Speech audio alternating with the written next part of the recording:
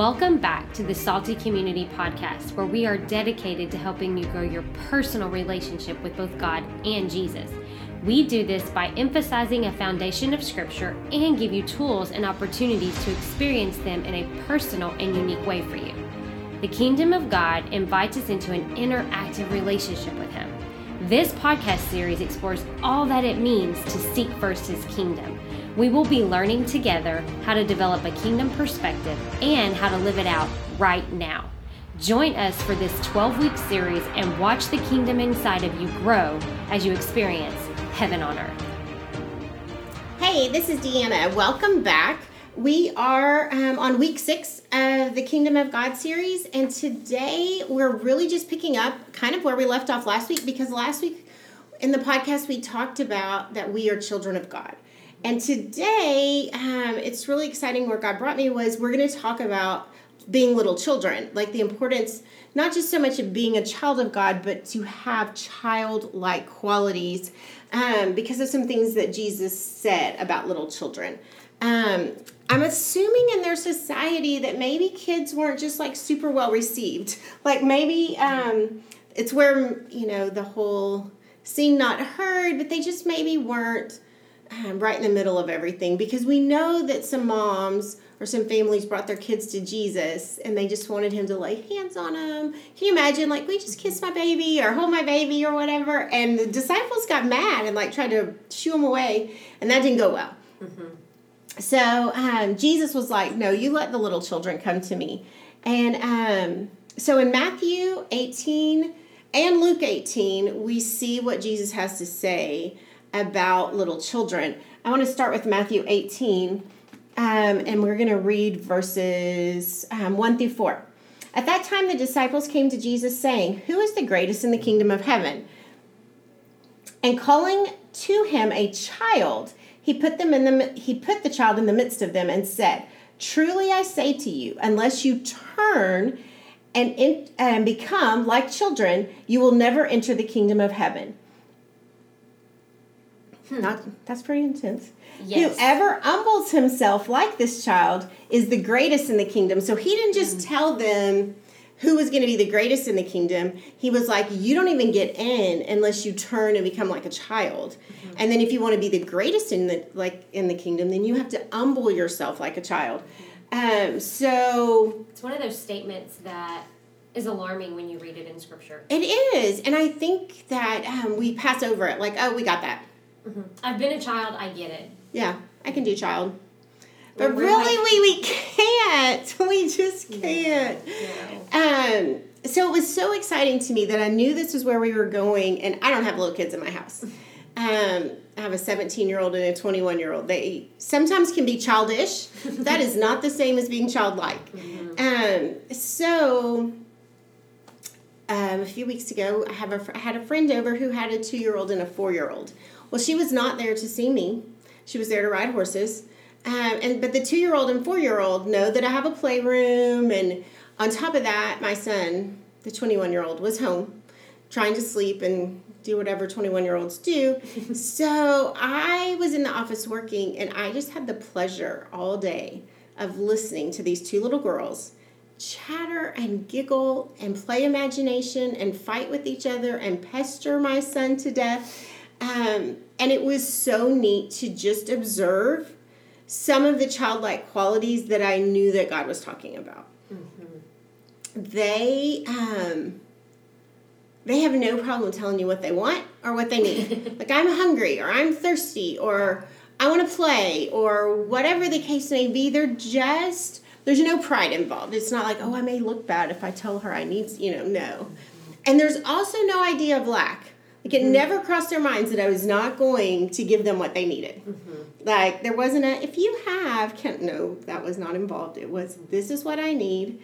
They were super cute, but there wasn't, I don't know, there wasn't an arrogance either. It was just childlike. Just, I'm a little kid. I don't have a choice. I'm fully dependent on the big people in my life to take care of my needs. Like, I can't make anything. I can't reach the cups. I can't reach the faucet. Like, all the things. I mean, I wouldn't put it past EE, the littlest one, to climb the cabinets or whatever, but she didn't. She just would ask.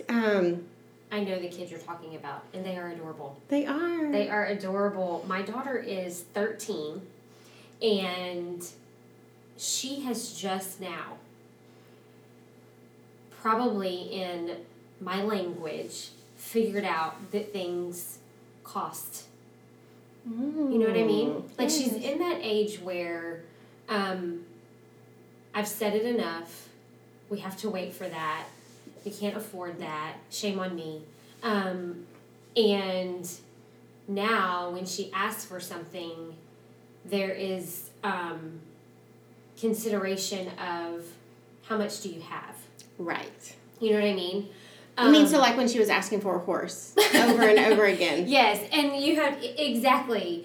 And you have to say, Bill, that's $10,000 and up. You know what I mean? Like, there's no concept of that it wouldn't be provided. Right. You know what I mean?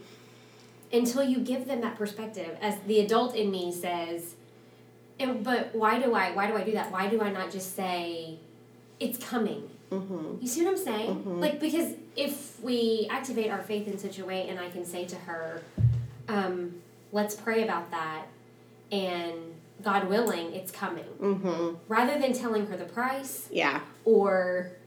Well, some of that is just the growing up. I mean, and the thing is, we can have childlike faith, and we can approach God with a childlike humility and a childlike need, and still have to live on planet Earth, where things cost money. Yeah. And I was, the goal of a parent is to raise children that go off and live on their own someday. Like, I'm not raising my kids to live with me forever. In fact, on the way here today, I was kind of contemplating how long before I was going to get rid of some of the people that live in my house. We raise them to become independent, so they have to understand the ways of the world. They have to understand how to live in society. But at the same time, somehow managing to also teach them that we never become independent from God. We never become so self-sufficient that we don't need God. Unfortunately, as in a society, being self-sufficient and being independent are so praised and so sought after that we really do miss being dependent on God and letting Him be the center of all the things. Instead, we become the center of all the things, or what we want, or things like that. And so becoming like little children is not as easy as it sounds. It's not. It's just not as easy as it sounds. Not as an adult. No, it really doesn't. Yeah, not as an adult. We can receive things either with a sense of, I deserve this, an entitlement kind of attitude. And so instead of maybe receiving salvation with gratitude or thanksgiving, or receiving things that God gives us that way, we receive them with entitlement. Like, well, of course I'm going to have that. I am living the American dream. I should have that. And so instead of finding ways to be thankful, we become entitled. Or from a testimony standpoint, so I struggled with feeling self-sufficient and thinking that I had, arrived. Not that I had arrived, but that where I had gotten from was in my own strength. And, or where I had came from or came out of. And when somebody would try to give me something, I would, it would be no, I don't need that. It would be a rejection of it, rejection of help, rejection of, rather than coming solely from pride, right? And not being able, like, being so close-handed. You know what I'm saying? Not even entitled, but entitled in a total false humility kind of way. Right. Does that make sense? Well, and a lot of times we see it as receiving something from somebody as that I can do that myself. It's a lack of, yeah. Yes. Something's wrong. Like, I'm lacking if you think that I need something. Yes. Does that make sense? I don't need your help. I can do this all by myself. Whereas God absolutely gives us, His body to help one another. And so often asking for help is the last thing we're going to do. Where as a child, it is the first thing they're going to do. It is. For every little thing, you know, they just, and sometimes they don't even ask. They can just like look at you like, okay, you know, and you know they need help. And that is definitely something that we unfortunately grow out of. And the reason is you're absolutely right, is pride gets involved. Yeah. And we're like, oh no, I got this on my own. I can. And I remember, I'm sure you remember with Belle, I remember when my kids went through that, I do it myself. I do it myself. They went through that stage of thinking they were so grown. And I remember when Brady was learning to tie his shoes and we were, you know, going to school and stuff. And I do it myself. And I'm like, but we have somewhere to be. Like, I can't wait for you to tie your own shoes. Yeah. And I remember when Brooke, bless her, wanted to fix her own hair. Like all this hair. And I'm like, oh no, friend. If you're going out in public with me, you are still getting help fixing your hair. We're not going to go out looking like a clown. Right. But we do go through this. I'll do it myself. Thank you. Yeah. And unfortunately, turning back to that place of God will, you know, letting God do things through us is absolutely having to say, hey, I need your help to get this done. I also remember, Belle, when before she hit that I do it myself stage, you know, the smaller that we are, the less ways we have to communicate. For sure. And so I remember anytime she needed something, she got in more closer proximity with me. Oh, for sure. And she would use the only communication mechanism she had, which was to cry out. And I really feel like if our relationship with God could be that simple. Oh, for sure. You know, that we just get in close proximity and we just cry out, you know? My kids tugged on me. Like they would tug on my shirt or tug on my pants, especially if we were like somewhere out and I was talking to someone. They had been taught not to interrupt. So they would all but tug my clothes off, like trying to get my attention. And I think of the woman who came up to Jesus and just touched the hem. Like she wanted to be close and she knew she needed to touch him to get what she needed. Yeah. But that's what kids do. They get in closer proximity with the one that they need. Yes, for sure. That's really cool. So becoming little children is not as easy as it sounds. It just isn't. So I want to look at, just really quickly, some other hard truths about the kingdom of God, because I think, I'm going to say this as carefully as I can, but salvation is a gift. That's right. It's already been paid for. It was paid for by Jesus' blood and his sacrifice. Like, it is absolutely a gift. But I think we sometimes make the concept of living within the kingdom sound so easy. Just walk up to the front on a Sunday morning, receive Christ as your Savior, walk away, and do life the way you want, and it's all, you know, you've arrived. Yeah. Salvation is not just about getting a ticket into a heaven someday, so that you don't end up in hell. It's not just fire insurance, I guess would be the great way to say that. Yeah. And Jesus says some really hard things that I don't want us to avoid. I don't want to avoid the hard things because they're very much part of the gospel message as well. And I think that we need to maybe be able to sit with God and say, hey, you know, speak into this for me. Where am I at in these places? So the first one is the parable of the sower. It's in Matthew. It's actually in Matthew, Mark, and Luke. But in Matthew 13, Matthew's telling the story of a gardener that goes out and sows seed. And it hits 4 different types of soil, but only one produces fruit. So that means 3/4 of the soil does not create kingdom fruit, is not living and doing life within the kingdom. They have either the enemy has totally snatched it, it has fallen under the rocks and has no root, so it dies. And then the third one is it's in the weeds, which is like the cares of the world and the deceptions, and it's choked out and it dies. So just because you may receive Christ gladly, if you don't get a root and you don't pay attention to the weeds in your world, those kind of things can kill off what God is doing in your life. And that's the last thing we want to happen. We want to bear kingdom fruit and we want to stay within the kingdom and not be one of those things that dies off. Yeah. That's such an interesting analogy. I've never, if you've ever been in the Christian community long enough, you've heard a perspective on this parable. For sure. And to think that if I look at it just based on me and the condition of my own heart, then it gives me, when you put it to me like that, Deanna, the way I receive that is I need to be sowing a lot of seed. Right.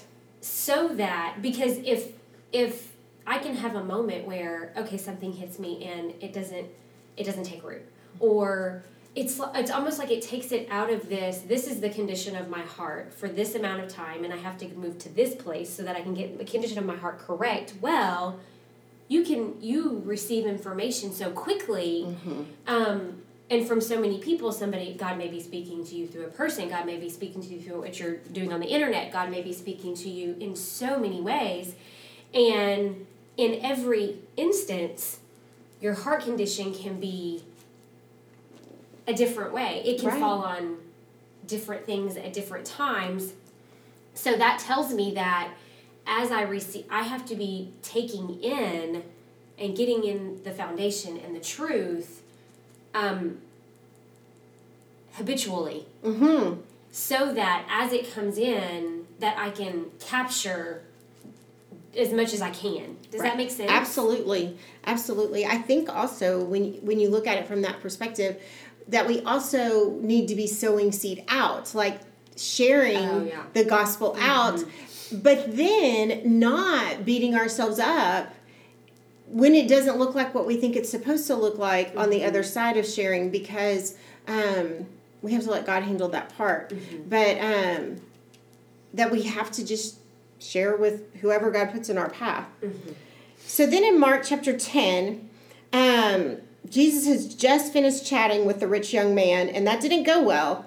The guy comes to him saying, what do I have to do to inherit eternal life? And Jesus tells him, mentions some of the commandments from the 10 Commandments, actually. And the guy's like, hey, I did all this.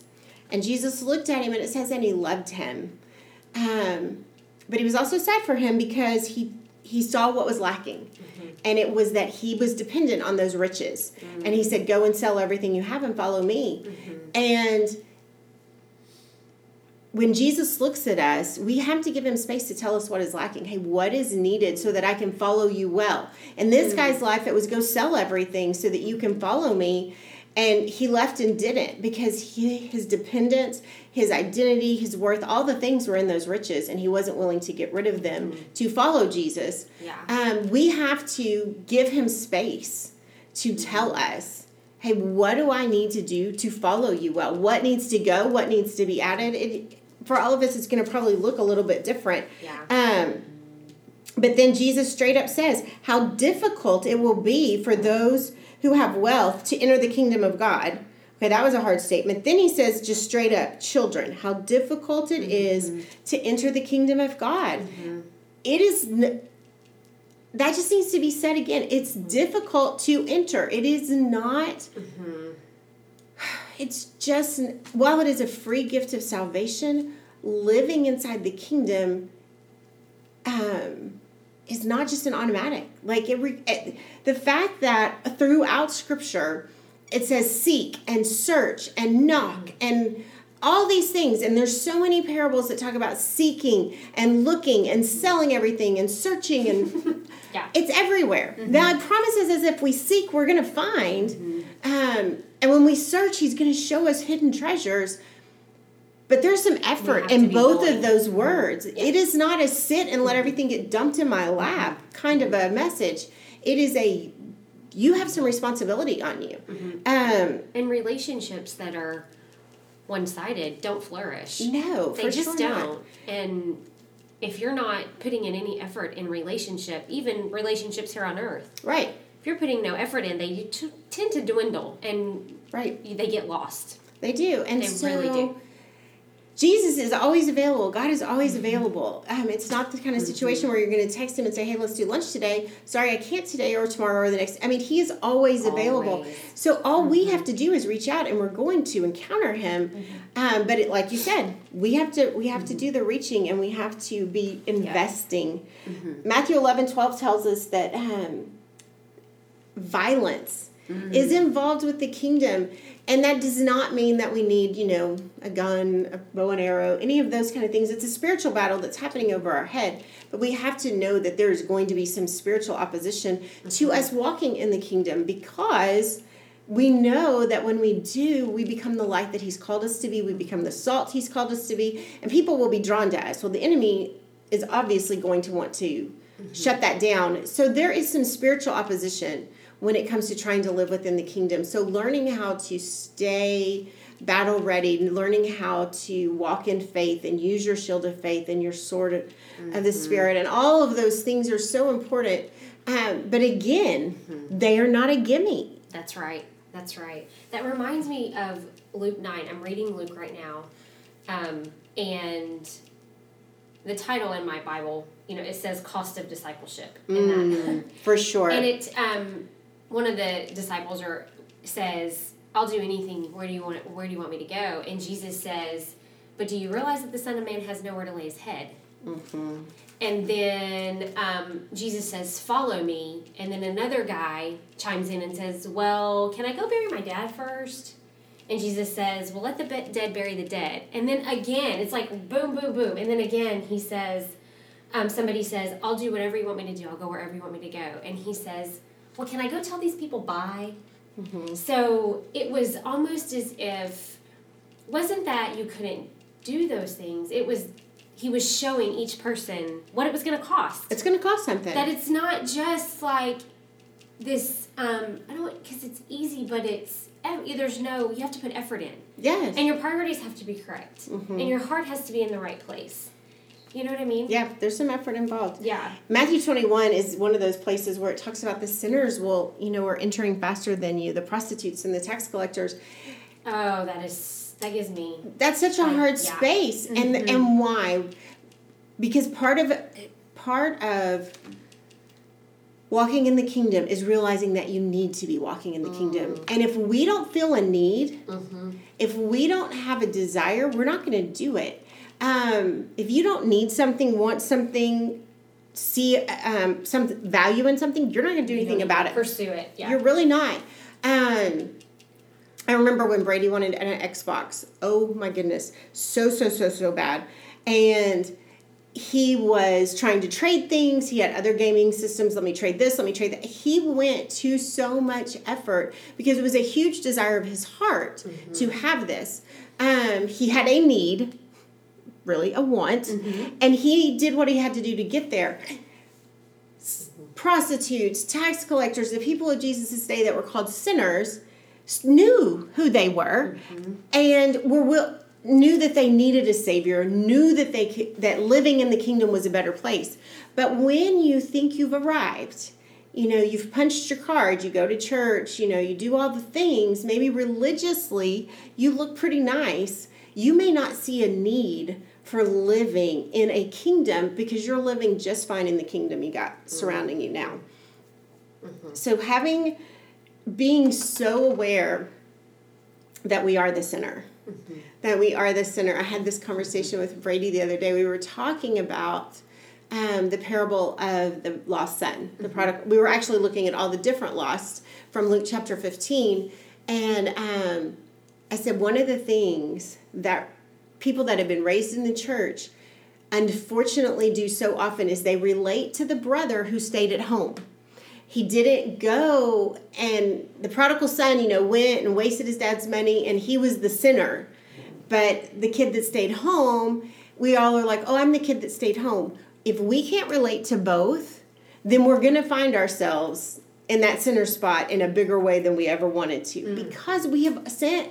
All have sinned and fallen short of the glory of God. Everybody has. We have all at times turned our back on God and said, I'm going to do life my way. We just have. And when we can recognize that, then we start recognizing what a great need we have for him. Yeah. So. And we think that if we are living a life that we think is correct, that you take these parables and you see the extreme of something. Mm-hmm. And just because we don't live in that extreme space, but what we don't understand that is the Bible tells us that, we are to love people and love God. And that if we do those things, that all the law is fulfilled. And it's almost as if we think we're doing that well, or if we don't do that well, it's not that big of a deal. Mm-hmm. If I don't love you well, it's not as big of a deal as if I run off and spend all my daddy's money. Mm-hmm. And we don't see them. We take our own perspective and our worldly perspective and give weight to which sin is worse. Yeah, we played the comparison game and we win. Yeah. And we win, so we think we're fine. Because logically, it doesn't seem like it's as bad. Right. Mm-hmm. But sin is sin. Mm-hmm. So, we've given all this bad news. So I think we should probably, that there is hope, though. Mm-hmm. It's important to say that it's not easy. Mm-hmm. It's not automatic. Mm-hmm. And it requires some effort. But the really cool thing about the new covenant, and we talked about that last week, is the Holy Spirit lives within us, and he guides us into all truth when we learn to stay in step with him and listen to his voice and let him nudge us in the right direction. And he also empowers us to do anything that he leads us to do. So the first thing I want to look at is I want to go back to Matthew chapter 18 where we started. And one of the things it says is that we're supposed to turn and become like little children. Mm-hmm. If you look at this word in the Greek, that turn is not just hey, make a little bit of an adjustment. This is to turn around. This is like making a 180, going completely the opposite direction. It also is used in the context of turning your back on something, like no more. Mm-hmm. So we have to turn our back on dependence on ourselves, turn our back on the world, basically. And it also means to change your mind. To completely change your mind about a subject. And so maybe to recognize, hey, I do need God. Hey, I'm not as holy and all that as I thought I was in and of myself. Like I need a Savior, and it's Christ that makes me right. And those kind of things. So that turning is something that's required. A lot of people say you should repent. It's kind of the similar thing, to turn. Mm-hmm. Not the same exact word that Jesus is using here in the original language, but it is a similar situation of you have to turn. And so changing one's mind is really what it's about, because it's not a physical turn. Like I'm not asking you to stand up and, turn 180 degrees. It's a changing of your mind. It is very much a turn that has to happen in your brain. Mm-hmm. And so we have to reteach ourselves how to think. We do. Oh, that's so hard. And Romans 12, 1 and 2 talks about that. Not to be conformed any longer to this world, but be transformed. Well, how are we changed? How are we transformed? By the renewing of our mind. By constantly giving our mind truth that will eventually push out lies.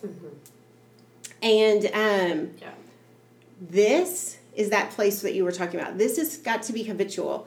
Because the world would love to fill you with its version of truth, and it does all the time via TV and social media and commercials and anything else that you run into. We are inundated with lies and with things that don't line up with God's truth. And so we have to, on the regular, be feeding our minds truth. And it's not the kind of thing, it does help to recognize when something is a lie and to to weed it out of your brain. But you have to replace it with truth, or it's just going to find itself right back. So if maybe the lie that you're believing is, oh, I'm not good enough, or I'm not worthy, or I could never do this, then you have to replace it with straight up scriptural truth where, like, all things are possible with God. That you are worthy. Jesus died for you, things like that. With the promises that are there for you. So the second really important thing in changing our mind is what we're focused on.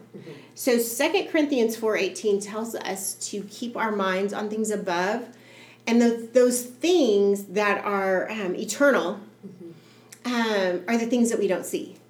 And the things that are temporary are the things we do see. So it's really backwards. So he's basically saying, don't focus on all the things that you can see with your physical eyes, because all of that is temporary. Deanna, don't focus on the fact that you're having a bad hair day. That's super temporary. Focus on the eternal of what God wants to do in a place. So changing our perspective is very much about opening our spiritual eyes and using those more often than we register things with our physical eyes. And that's hard. When we let our spiritual eyes speak into a situation more often than we let our physical eyes speak into a situation, that requires straight up training. Because we are very programmed to respond to what we see with our physical eyes. Yeah. But we know that God doesn't do things that way. In fact, he doesn't want us ever to regard things from a physical standpoint, but to regard people and circumstances from an eternal standpoint. And that just takes practice. It so does. So this is, and when we do a podcast and we get to the root of what Salty actually is, this is the root of it. Like, it is to help you have a heavenly perspective, to spend time in a spiritual space where that supersedes your physical realm. And I think about it because being in the nursing world, you know that through your neurological system, you experience the world through how you see it, smell it, taste it, feel it, touch it, or no, hear it. Yeah, hear it. And the more we can take those 5 senses and experience the spiritual realm, the more we are going to not let the world dictate what we do. For sure. The more you can hear in the spiritual space, see in the spiritual space, and I'm sure there's so many other things you can feel there. The Bible talks a lot about tasting, you know, and I can't imagine spiritually what that is even like, but it's available. For sure. And if we can get to a place where we experience the spiritual realm with all of our senses, then our physical realm isn't so, we're not so inundated with what's going on in our physical world. For sure. For sure. So that is a great way to change your mind. Is to spend time in that spirit realm and see things from that perspective. So the other big space is that Jesus said was in Matthew 18 verse 4 was to humble ourselves like a little child. That's to be the greatest. So maybe if you don't want to be great in the kingdom, maybe you skip this one. But honestly, humility is at the core and at the root of all things God, because Jesus humbled himself and died on a cross. He humbled himself and washed the apostles' feet. He humbled himself and came and lived in poverty. He was born in a stable, for heaven's sakes. So humility was at the root of who Jesus was. So if we think we're going to be able to do life in the kingdom in any way other than humility, then we're really confused. So in nursing school, I learned to do these little... well, the way I took notes in nursing school was we made this like little spider webs. And my notes were never like, here's the term and here's the 5 things that are the term. And I'm looking at my notes, and when you talked about humility in class on Monday, I made a spider web because there were so many good points. You know what I mean? So I have my little word humble in a circle and then all my little spider web terms around it because it was so good. God thankfully gives us lots of opportunities and lots of ways to walk in humility. Yeah. The presence of God is one of these surefire ways to walk in humility. We see it with Isaiah in Isaiah chapter 6, and I love the story of Peter in Luke chapter 5, where there's just been the great catch of fish, and Peter recognizes that he is in the presence of the Messiah. And he falls to the ground and is like, woe is me, I'm a sinner. He is humbled in that moment. Isaiah in the throne room with God immediately is like, woe is me, I'm a sinner. And here's the thing, when we get in the presence of God, pride cannot stand there. It cannot be there. And so spending time in God's presence, and you can do this with worship. You can do this by being in the throne room. Mm-hmm. Like, just spending time in the throne room helps build this quality of humility so well. Mm-hmm. Denying ourselves. Mm-hmm. That's like a favorite, right? This can be fasting. This can be telling yourself no about something else, but learning to not always get our way is a great way to also build in humility. Yeah. And I kind of want to say, in this denying yourself in the same space, is also not defending yourself.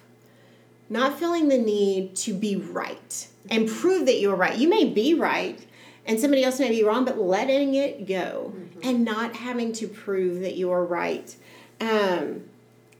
Just operating in silence. Yeah. Is a very, Jesus was always right, but he didn't have to always prove it. That's true. So being willing to be silent. My next favorite is like secret service, doing something and not everybody doesn't have to know it. Not letting your right hand know what your left hand is doing. One of the ones that seemed to be super popular the other night was choosing the lower position or the lower option where you choose the worst job that needs to be done. You choose the worst seat. My kids used to, I don't know, you only have one, so you don't know, but shotgun. Like, it was such a thing to be able to sit in the front seat. And so Brooke has a little friend, Sam, that anytime I'm taking the two of them somewhere, they fight over who's going to sit in the front seat. And that would be an opportunity for humility. Like, hey, just take the front seat. And that's something so simple, but it's giving someone else, considering them before yourself, and that is at the root of what being humble is. Yeah, that reminds me of the story when they're having you're going to have to help me on this one because it just came to my brain. I don't know if it was a wedding or a celebration of some sort, and everybody couldn't come. And so Jesus is like, go out to the highways and the byways and get the people that really need me. Right. You know what I mean? The ones that are lowly. You know what I mean? Like you're talking about. To come and to celebrate. I don't know why that just popped in my head. Yeah, because, and here's the thing, is maybe that's true. Like, we tend to only invite people into our homes and into our celebrations who are just like us, who will possibly invite us back over. I know we go out with some friends of ours, and there's nothing wrong with this, but we're really funny about, we'll pay this time. Well, we also know that the next time we go out, they'll pay next time. You know, it's just, we give, and we may not be giving expecting something in return, but we do know that that's typically what happens.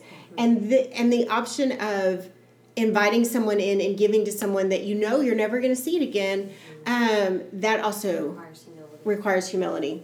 Yeah. And my final and favorite humble thing is our posture, like a physical posture of humility. And so I was trying to look for a scripture, and I went, oh my goodness, it is everywhere. From Genesis to Revelation, people on their face before the Lord. And in that space, so often when you find him, he speaks to them. I'm in Ezekiel right now, and chapter 1, I mean, he's on his face, and when he gets on his face, God speaks to him. So if you have a hard time hearing God's voice, I just can't recommend enough the importance of an humble posture. Get on your knees, get on your face before the Lord, because he will speak, because that humble physical posture, while we are very much spiritual beings, we are also physical beings, and the things that we do in the physical very much affect things happening in the spiritual. And so being able to choose a posture of humility begins to do a work on our spirit. Absolutely. So there is one thing you mentioned on Monday that I want you to touch on. Confidence without arrogance. Oh, yes. So we can be confident in the Lord, and confident in how much he loves us, confident in his truth, confidence in the fact that we're his child, without there being any pride in that, and without there being arrogance in that. But the only way that pride doesn't seep into that is if we intentionally choose humility on the regular. If we don't do something intentionally on a regular basis to push back pride in our lives, then you can guarantee it's taking ground. It's a battle. It's absolutely a battle. And the best way to defeat pride and push it out of our lives is to continually choose things that put us in a humble position. Because by nature, that is not who we are. As children, we start out humble, but it does not take long before the word mine becomes, and temper tantrums in the middle of a grocery store become part of. We are not called to be childish. And the center of that is selfishness. And pride is in the middle of all of that, like my way, my way, my way. But the confidence of doing things God's way is an humble confidence that is attractive because it is so rare. And there's almost what is that kind of quality? Because and it's the quality that Jesus walked in. He was at all times humble, but he was at all times confident in who he was. In fact, right before he washes the disciples' feet in John chapter 13, it says of him, knowing who he was, he showed them the utmost of his love. He showed them washing his feet. When you know whose you are, you can do the most humble task because you know doing that humble task does not affect who you are. You still have your identity so firmly in whose you are that you can do anything he puts in front of you to do because you know it's not, because most of the time we get our identity in what we do. Who we are and what we do. Like, I'm a this or I'm a this. I mean, if you talk to my husband, I train horses, I have a horse ranch. We get our identity in the things that we do. But if we will get our identity in God, then anything he gives us to do, we can do because Jesus didn't take his identity as I'm a slave who washes feet. It's I'm a child of God, and if he asks me to wash their feet, I'm going to wash their feet. And it doesn't change who you are. Because a lot of times, like if I ask my kids to take out the trash or do this or do that, there's a grumbling and moaning because it's beneath them. And I don't want to do that. Who wants to take out the trash or who wants to clean the kitchen? You know, those kind of things. It feels beneath us. Yeah. So, all right, let's tie it together. So when we become like little children, when we turn and when we humble ourselves, we will find that we are able to walk with God in that childlike, sweet innocence that has so much joy. I will tell you, when Allie and Everly were at the house the other day, there was more giggling and more laughing and more joy because little kids know how to do that well. And so that is one of the really fun parts about being childlike with our Father, is that we can walk in joy no matter what. I mean, they were just able to be joyful. And so there's not anything that really replaces that. And kids so live in the moment. Oh, for sure. There's never a thought of what did I do yesterday? No. Or a thought of what's tomorrow going to be like. Yes. They're just present for that day. Oh, for sure. For that moment. For that moment. Like, that's how they live. And I'm thinking, if I could live in the present moment like a kiddo, there would be so much joy. There would be, because you wouldn't let anything steal it. Nothing. For sure. And if you don't have the opportunity to watch a little kid, maybe turn on some show that is about little kids. I know Pollyanna is a fun one, just whatever. Yeah. But I will tell you, if you spend some time around kids, you're going to see some of the yuck that God doesn't want, but you're going to see a whole lot of what he does want from us. All right, it's time to listen for God. So, Colleen, I'm going to let you pray and do the questions. Okay, let's pray. Lord, thank you so much for who you are and for your word and teaching us through your word what it is like to have faith like a child, Lord. And I pray that as we open our hearts to you now and listen for your voice, that you silence any distraction in our minds, in our thoughts, in our hearts, and you open up our hearts to hear what you have to say. Enemy, you have no space here. You are bound and gagged in Jesus' name. Lord, we're ready to hear from you. In Jesus' name, amen. Okay, number 1. One thing to do this week to practice humility. What is one thing you can do this week to practice humility?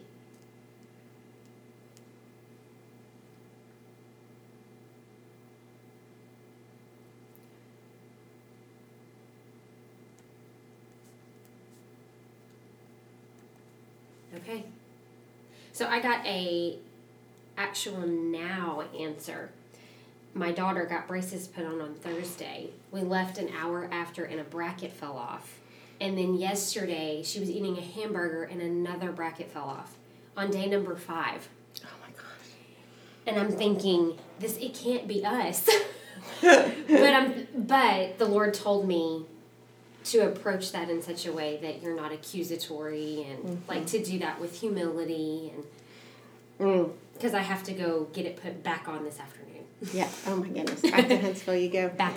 Mine was just tell yourself no. Like when you come across something that maybe you really want, be willing to tell yourself no. Mm-hmm. And I'm going to have to listen for him for where that space is. Like, nope, you don't need that. Like, say no. Yeah. Okay, number 2. An area God is working on in your heart. An area God is working on in your heart.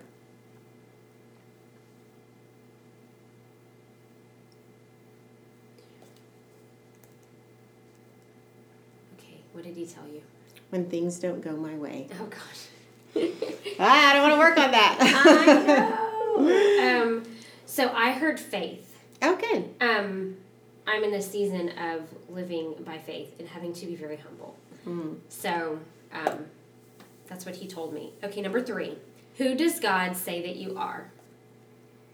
Who does God say that you are?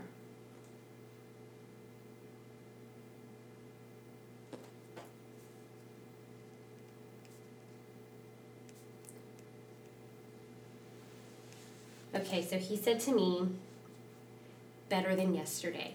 That's nice. Yes. So I can definitely feel that in the physical, but I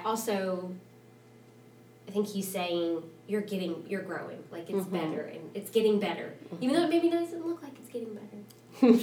It's getting better. I got precious, so that was nice. Number 4, a lie about you that you are believing. I hate this question. A lie about you that you're believing.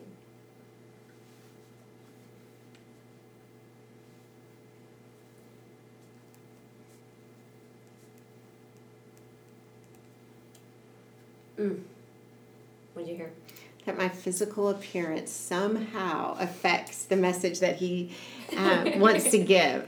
I can get really hard on myself about the way I look or bad hair day or weight or whatever the thing. And he was like, Deanna, I can speak through a donkey. I don't need you to look a certain way or present yourself a certain way for my message to be received. That's good. That's good. So I heard it's not worth it. It's like my life has been turned completely upside down and I'm making this huge faith jump and I'm like, I'm like, it's not. Some days I wake up and I'm just like, is it all going to be worth it? Oh, so true. I struggle with that a lot. Is it all going to be worth it? Yes, and it is. It is. Obedience is always worth it, even in the moment when you're going, how is this possibly ever going to be worth it? Obedience is always worth it. We just have to believe that it's always worth it. Yes. Number 5, a truth about God you need to fully receive. A truth about God you need to fully receive.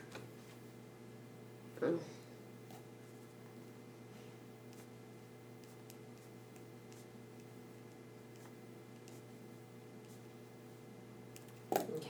So I have been spending some time in the throne room, and the scene changed a little bit. I became a very small individual. So much to the point where, like, if I wanted to give a correlation, it would be like me to the size of an ant on the floor. I'm like an ant. And he's sitting on his throne, and he has the world in one of his hands and me in the other, like an ant. And now I know he's trying to tell me that I have you in the palm of my hand. Oh, I have you. Not only do I have the world, but I've got you. Oh, that's awesome. Yeah. That's awesome. So what truth do you need to? That he created me. That he formed me. He created me just the way he wanted me, and he is pleased. And that needs to be enough for me. That's good. That's good. All right. Well, that's all the questions that we have today. All right. We'll catch you back on the next podcast. Y'all have a great day. Love y'all.